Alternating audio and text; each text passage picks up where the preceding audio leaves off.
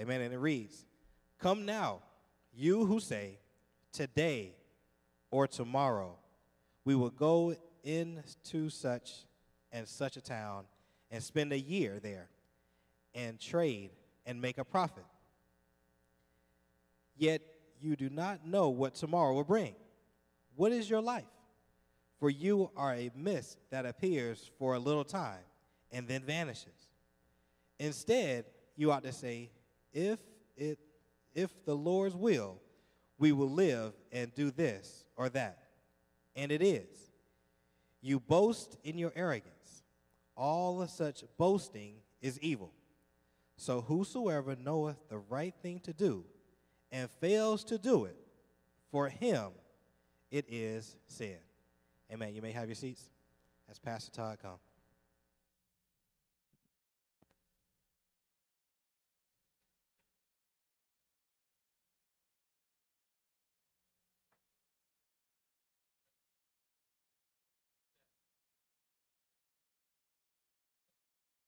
Joshua just made a mess up here. Just kidding. I want to first say good morning, and second say, Ebony, welcome to service. We're so glad you're here. Miss Ebony is here. That's Joshua, Pastor Joshua's wife. She's here for the weekend. The hope is to transition mid-September, October, correct? So let's continue to pray for them as they transition here and just for their family. But we are glad that you're here with us this morning. And just as a way to pray over us, I was reading. One of the things I do in the morning on Sunday mornings, just kind of pray and pray over us as a body that God would have something for us. And I came across this prayer. I'm in this book called The Prayers of the Puritans. If you know anything about the Puritans, they were godly men and women that sought the Lord with all their heart, mind, soul, and strength in a way that really began a radical shift in the life of America. The Puritans are kind of where the Great Awakening happened, where the favor of God and the Spirit of God was poured out onto America. And this is what one of the writers, one of the Puritans prayed. This is my prayer for us. And I want us to meditate on this for a moment before we get into God's holy word. Here's his prayer. The prayer is called the Prayer of a Wandering Heart. And he says this, "Dear Lord of our people, let every evening toll the bell of recollection to call home my poor wandering heart." If we're truthful about ourselves, we all have that wandering heart, do we not? The wandering heart of anxiety, the wandering heart of what is to come the next day. And so this writer says, may we be reminded that I do have a wandering heart. And then he says this, "And when the tumult of busy, unsatisfying, this troublesome world is over," meaning the day, not their life, the day is over, "oh, for the grace to do as my Lord did." So he's asking that God would give him that same grace and desire that he gave to our Lord Jesus. What did Jesus do? He says this, to send the multitudes away. Now for us, the multitudes is that multitude of anxiety, the busyness of life. It may not be the people, but maybe all that stirs in our heart that makes us have a wandering heart. He says to send that away and to get up apart into that holy mountain of faith and love in the Lord Jesus and to meditate and to pray. And so now I pray for us for these next few quiet moments that we'd pray this prayer, that God would send away those anxieties so that we'd be able to meditate on what God's word has for us this morning. So let us spend a few moments in meditation, and then I'll pray for us. Let's go to the Lord in prayer silently to ask him to remove any distraction from our hearts.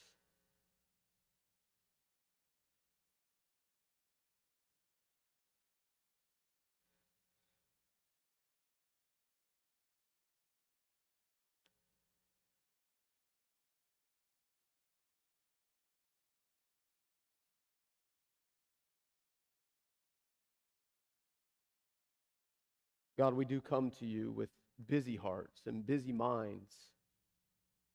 If we're all honest, God, and I pray that we all have those anxieties in our hearts that would distract us from your holy word. It's the very thing that Satan would use is those anxieties, the troubles of today and the troubles of tomorrow that would cause us not to be present with you and your word this morning. So through the Holy Spirit this morning, I pray that our hearts would be stilled, our hearts would be quiet, and our hearts would meditate on your holy word, your truth. So lead us, guide us, stir our affections for you. May we leave here this morning knowing what your good and pleasing will is for each of us and for this church. We pray this in Christ's mighty name, and the people of God said, amen. Here we are, we're kind of rounding the turn as we come into these last few weeks in the book of James. If you've been with us, James is this sweet little letter that our Savior's brother James wrote to us to show us faith and works and how they hold hands together. That you have to have a faith, but your faith must be played out in how you live your day-to-day life. And now James is going to get into this place as he continues to speak to us about humility. This passage is about humility. That's what he's been walking through really for most of chapter 4. Chapter 4, we read the title in our Bibles is a warning against worldliness, but the warning could be the warning against pride. Now here's what's true about all of us in this room. We all, to some degree, have some level of pride. Pride simply is this: I don't need God and I am God.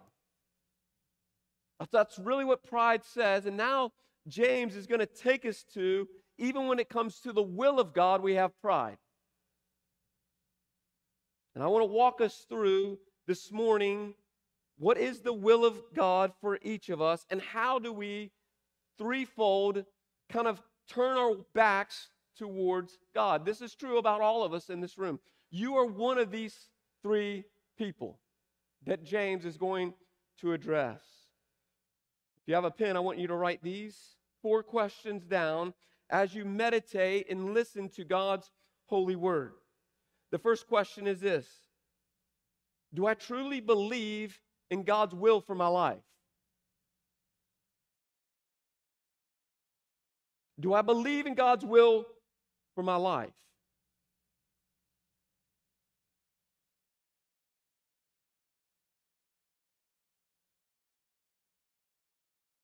Now, God's word is going to step on your toes. This is not me. I'm not stepping on your toes. This is God's word stepping on your toes.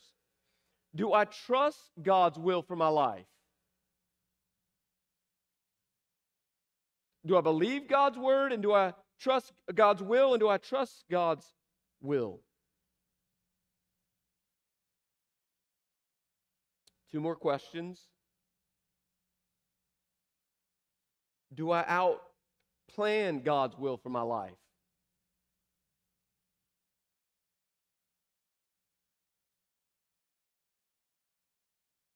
And the last question is this: does my life point me, not others, to me believing and trusting in God's will? If you were to look at your life, would you say what I say? My life shows that I believe and trust in God's will for my life.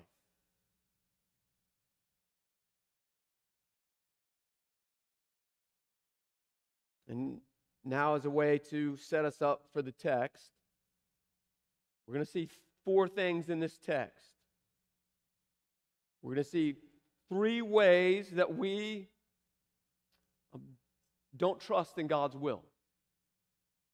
3 ways. And you're one of those 3 places. You have to be honest with yourself, and maybe at times it's all 3. The first one is this, verses 13 through 14. Do you disregard God's will? The second is this: do you deny God's will? That's verse 16. 13 and 14. is, do I disregard God's will? I'm going to skip 15 for a moment. I'm going to come back at the very end as a way of application to talk about verse 15. But verse 16 is, do I deny God's will? And the last one, verse 17, is, do I actively disobey God's will?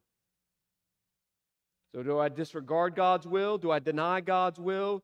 Do I disobey God's will? And the last one is this. This is my prayer for all of us in this room. Verse 15. Do I delight in God's will? Now let's jump into the text this morning. James comes out the gates swinging. He uses these two words. He says, come now. That word means, hey, listen up. If you've ever been on a football field and the coach is trying to grab your attention, they holler at you. That's what James is doing. He's coming out of the gates. He's hollering at us, so to speak. He's saying, listen up. Come on now. So he's drawing their attention to this place of God's will. I wonder how many of us want to do God's will, but when God's will is revealed to us, we run from God's will. You see, if you're a believer here this morning and you spend any time in God's Word is going to reveal God's will. I'll say that one more time. God's Word always reveals God's will. You cannot be ignorant to God's will if you are in God's Word. If you ignore God's Word, you'll be ignorant to God's will. See, this book is not just a book that God gave to us so that we could check something off the list. This book of 66 books were given to us by God to reveal to us God's will. I'll say this because this is what Paul said in the book of Timothy. Do you want to know what God's will is for your life? It's super simple. It's not easy, but it's super simple. I've said it before from this pulpit, I'll say it again. God's will for your life is one thing and one thing alone. He says it's God's will is for your sanctification. If you are a believer here this morning, it's so that God's Word would reveal to you all the places in your life that are not like Him. If you're an unbeliever this morning, God's will is that you would be justified so that you can be sanctified. But now James says this to us. He's speaking to the believer. He's not speaking to the unbeliever. Know that. So if you're sitting in your pew and you're like, man, I'm glad this is for that dude that does not know Jesus. No, James is saying, hey, listen up, you Christian, to pay attention to God's will. He says this, you often disregard God's will, and this is how you disregard God's will. 5 things he says. He says, now come, now you, the believer, who say this. What do we, the believer, often say? Today or tomorrow we will go into such and such a town and spend a year there and trade and make a profit. James says there's 5 places in your life and in my life that we disregard God's will. Now, at first glance, what James is not saying is this. We ought not to prepare for the future. But that's not what James is saying. He's saying, how do we prepare for the future? Like, it would be unwise for us as believers not to prepare for the future. Just how often in our lives do we prepare for the future and do it with disregard to God's will? So I'd ask this question to you. In your day-to-day life, how often are you praying for God's will to be done, even in the small things?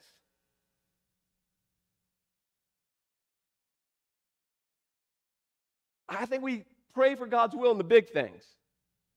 Who should I marry? Who should I date? What job should I take? But then there's the small places in the details that we leave God out. So in practicality, we are disregarding the will of God in the minutia. And this is what James says. He says, let's take in consideration 5 places that you disregard God and His will. Those 5 places are, first and foremost, today or tomorrow. We often disregard God with our time. Now, here's how this looks practically. How many of us, even today, prayed where we ought to go to lunch and who to go to lunch with? Like, we just woke up and thought, man, I did it. My first thought was, I need to ask Tennyson Cedar where we ought to go to lunch. Because I thought if I ask them, then life won't be so chaotic at 12. Am I the only one? But even in the minutia, God is saying, seek me and my will, because I'm in control of all of it, even where you go to lunch.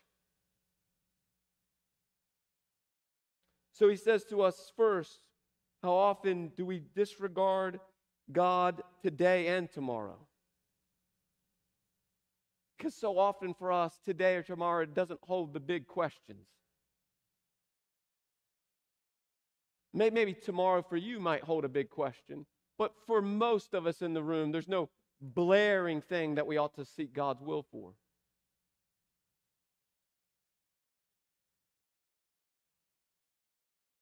The second thing is this. So it's our time. He then says this. How about where we disregard God in our location? We say we ought to go here or to there or this place or that place. And I just say this as a way of confession. How often in my life have I not prayed to God, even in the details of where He would have me go next in my life? Like, I want God's will, but how often do I want my will, my desire first? Even location. Even where I ought to live and interact.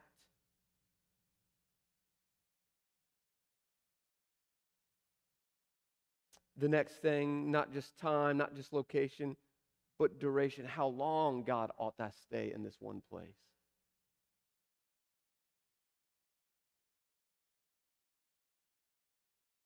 The next is business. He says the word trade. What is God's will for how you do your job, or what job you even do?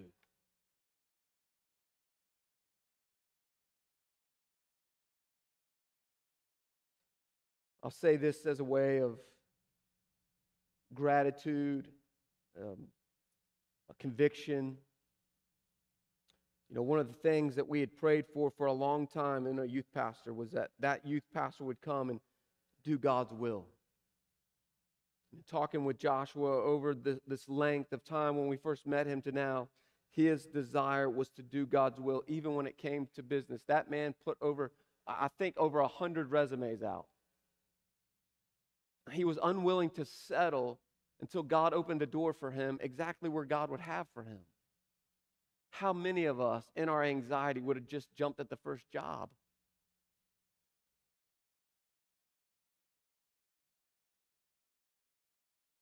And the last one he says is this.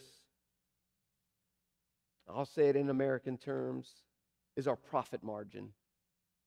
He says it. He says what we'll do, our trade, and what profit we'll make. How many of us take jobs because of dollar signs? Let me say that again. This is God's word. I'm not stepping on your toes. God is stepping on your toes. How many of us make decisions based on the amount of dollar that's going to come to us? And then because of that, we make unethical decisions based on a dollar amount. Because we don't trust in God's will that God will provide for us exactly what we need, when we need it. And so we disregard God's will for us. And now James says, here is the reason that you disregard God's will because you do not take these two things into consideration. Verse 14. He said, you want to know why you disregard God's will? It's because of these two things. For you do not know what tomorrow will bring. So the first thing he says you disregard God's will is because you are clueless about the future, though you think you have a clue about the future. That's what he says. That's what the text says to us. You disregard God because you think you know what tomorrow holds. So because you think you know what tomorrow holds, you're going to make decisions based on what tomorrow holds, which says you don't truly believe that God is sovereign and in control of all things. Because there is no promise for any of us that we will not get in our car and get smashed by a semi today. We do not know what tomorrow holds. And yet, in our disregard of God's will, we are practically saying to God and to others, I know what tomorrow holds. If you know what tomorrow holds, please, next time the lottery gets to $1 billion, take out one, just go put all of your money there, take out that thing, and then give 10% back to the church. We'll be set up. But we live as though we are men and women that hold the crystal ball to eternity and to the future. And there's no promise of tomorrow. There's no promise of this afternoon. That is God's agenda, not ours. He says this, not only do you not know what tomorrow holds, you forget how short life is. He says that in the text. What is your life? Question mark. And then he answers his very question. For your life, you are but a mist that appears for a little time and then vanishes. That's where this comes into play. This is what James says your life and my life look like. This is how long it is. That's the text. He says your life is a mist. You see it and it's gone. But how often do we think our life is not a mist, but just a stream of water that just keeps on going and going and going? And so we play out our lives as though we have 10 years from now, 20 years from now. But God's promise and God's word is your life is but a mist. Even if you live out 100 years, it's a mist in comparison to all of eternity. And so in our anxiety, because we think our life is so long and yet internally we know it's so short, we hold on to things. Do you not know, do I not know that my life is but a mist? Here's what the writer of Psalms says. My days are like an evening shadow, and I wither away like grass. That fast. And yet there's something in us that wants to hold on and disregard God's will because we know it's best for ourselves. One writer says this about this group of people. He says this group of people are practical atheists. Meaning they would say they're believers, but their lives live out practically as atheists. They do not practice or believe in the will of God and who God is. That's what it looks like to disregard God's will. Your mouth can say something that you believe, but your life does not match what you believe. That's what James is telling us throughout this book. Your faith and your actions, they have to go hand in hand. If you say you have a faith and yet your works don't match what you say you believe, you have no faith at all. You disregard the will of God. And then he says this. He says, maybe you're not that. Maybe that's not who you are. Skip verse 15. I'm going to come back to 15. He says this in verse 16. As it is, you boast in your arrogance. All such boasting is evil. He says this. You may not disregard God's will. It's worse. You deny God's will. Denying God's will is this: you know God's will and simply do not do it. So you deny what you see to be true. He says it this way. This is how you do it. There's two practical ways that you deny the will of God in your life. He says you boast in your arrogance. What does he mean by those two words? The word boast in the Greek means this: to speak loudly or to scream at the top of your lungs. You're boasting about something. You have all this pride in you that's coming out. And what does the thing that you're boasting about? He says you boast in your arrogance. What is arrogance? Arrogance in the Greek means this: it means wandering around with empty promises. It's what you and I would do when we get those calls on the telephone where you're like, delete. You know those calls, the scam calls? Hey, we got this much for you. You come to us, we'll give you all this money. You know those scams. That is what James is talking about. You have this promise, but there's no delivery behind the promise.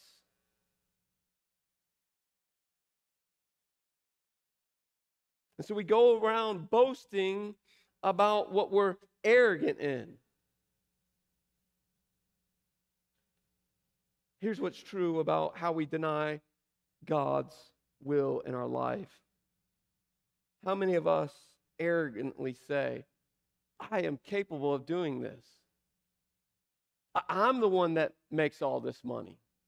I'm the one that gets up in the morning. I'm the one that can do these things that makes money. And we put all the emphasis on who? Me. There is only one reason you got up out of the bed this morning. It's not because your alarm went off. It's not because your kids came up in your bed. It's not because somebody was nagging you. It's because God, in His goodness, kindness to you, gave you breath to breathe another breath, to get your feet, to give you the brain and the muscles to put your feet down on the floor to rise. Without that, you would not be here this morning.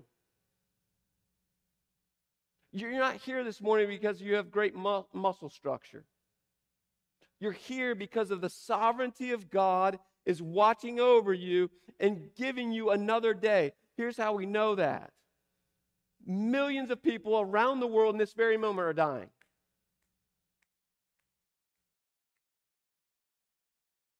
That's not because they're sick. That's not because God doesn't love them. That's because that is God's will, because God has numbered their days. And when your days are done numbered, God will take you. But in our arrogance, we deny that God is in control of all things. And we say to ourselves, I'm the one that did this. Like, I'm the one that has a fat bank account because of how hard I worked. Well, who gave you the brain, even to have the knowledge to go do what you did? God. You're not smart because you read a book. You're smart because God opened your mind to receive knowledge that comes from Him and Him alone. But in our arrogance, we really have this pride that says, I do it all. James continues to hammer home the lack of humility. And what happens when we have a lack of humility? We think we're God. Now he moves on to the last one, which I think is the blow to all of us, if we're honest.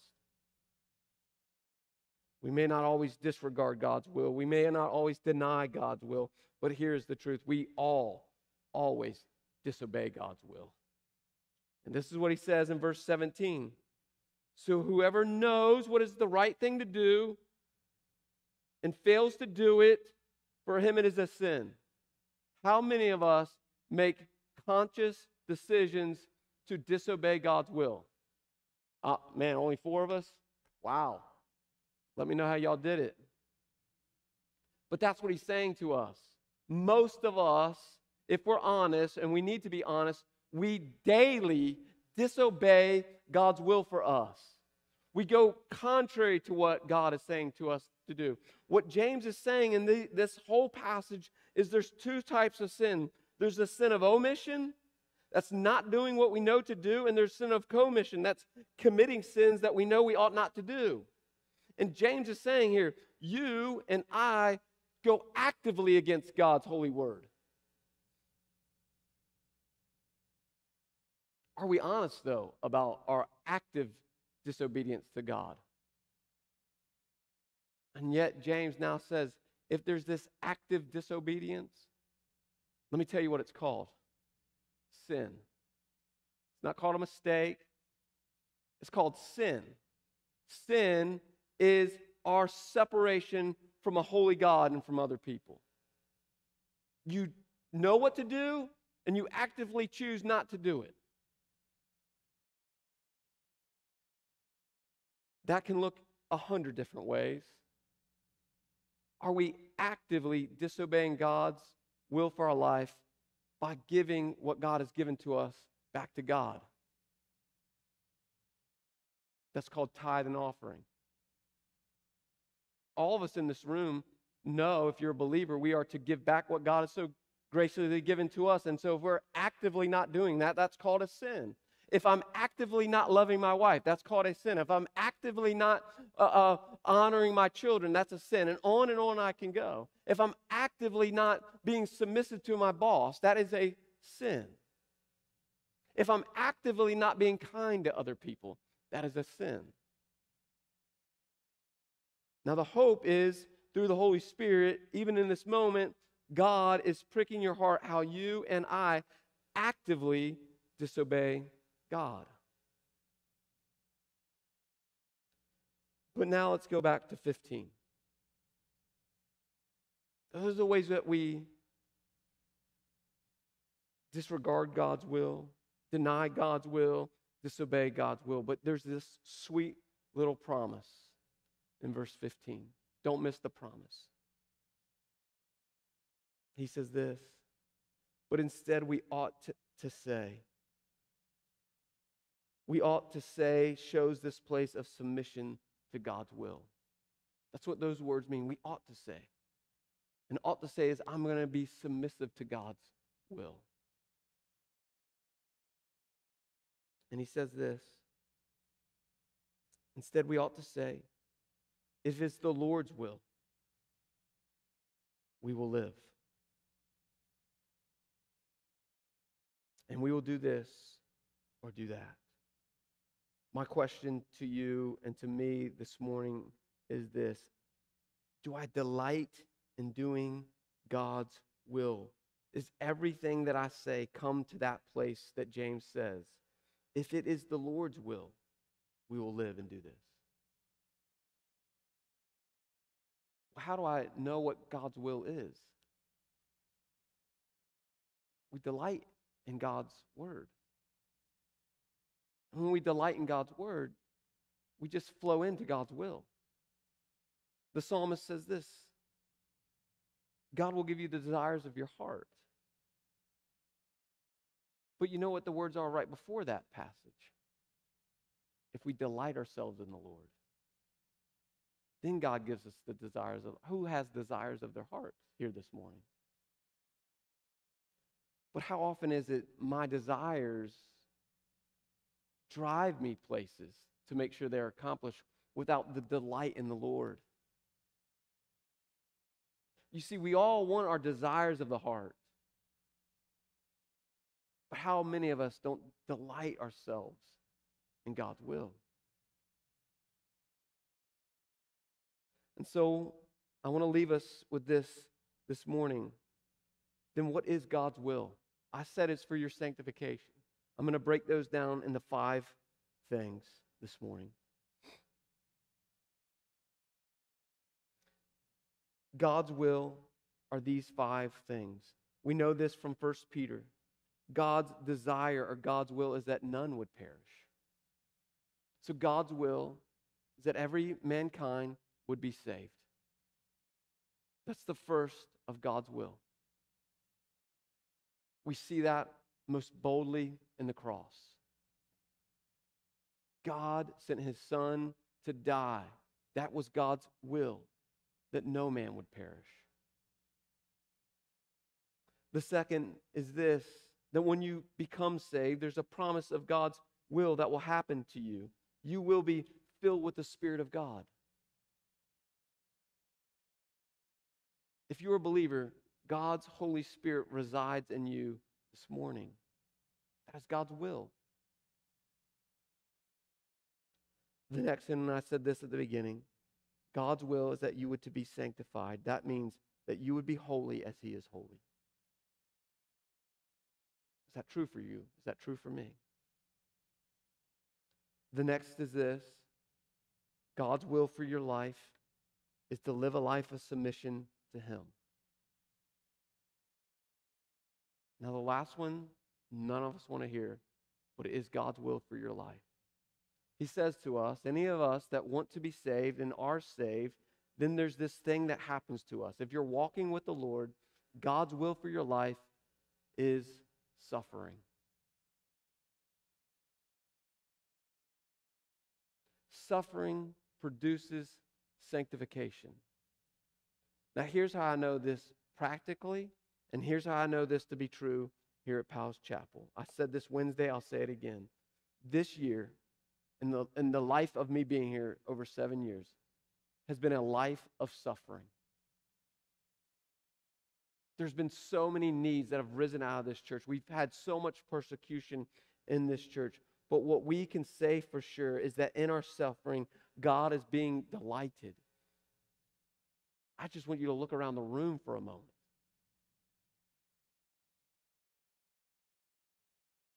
It took a lot of suffering, but in suffering, God did what only He could do. That's bring sanctification and begin to work His Spirit in us in such a way that many, many people are coming to know Him, are falling more in love with Him, and people are leaving here and inviting other people. That all came through a year of suffering. I look back at my own life. The years of suffering have been extremely difficult. But man, the way I see God and how God worked out that suffering. Without that suffering, I wouldn't know the will of God. There's been great pain, but with great pain comes great blessing. How many of us want the blessing without the suffering? That's just not God's economy. And so because we think God just wants to bless us, He doesn't want us to have to suffer. He doesn't want to have to, we don't want to have to go through submission and sanctification and being Spirit-filled and saved. Then that's how we live out our lives, that we will, those three things, we will disregard God's will because we want God's promises, not God's will. We will then move to a place of denying God's will because we want God's blessing, not God's will. And we'll disobey God because obeying God is often really difficult. But God wants to do something in us and through us. And then this is what happens when we begin to live out God's will. And this is how we are to live in God's will. The first three things of application, then I'll close. The first place is this. Are you asking God to direct all of your footsteps? All of your decision making. Does it go through prayer first and foremost? Because here's what happens when we begin to ask God to direct our steps. Then we have to come to a place of confession to God of our neediness to Him. That His will be done, not my will be done. Is that not what Jesus showed us in the cross? In the garden? Remember what Jesus said. He's praying to God and He's asking God, God, this is your will for me to go to the cross. But I'm confessing, I don't really want to do it. Now, it's not that black and white in the text, but that's exactly what He says. Not my will be done, but yours. But if you can take this cup from me, please take this cup from me, because I really don't want to do it. Therefore, he's confessing his neediness to God, that God would give him the strength to go to the cross, because in and of himself, Jesus alone didn't have the strength to go to the cross.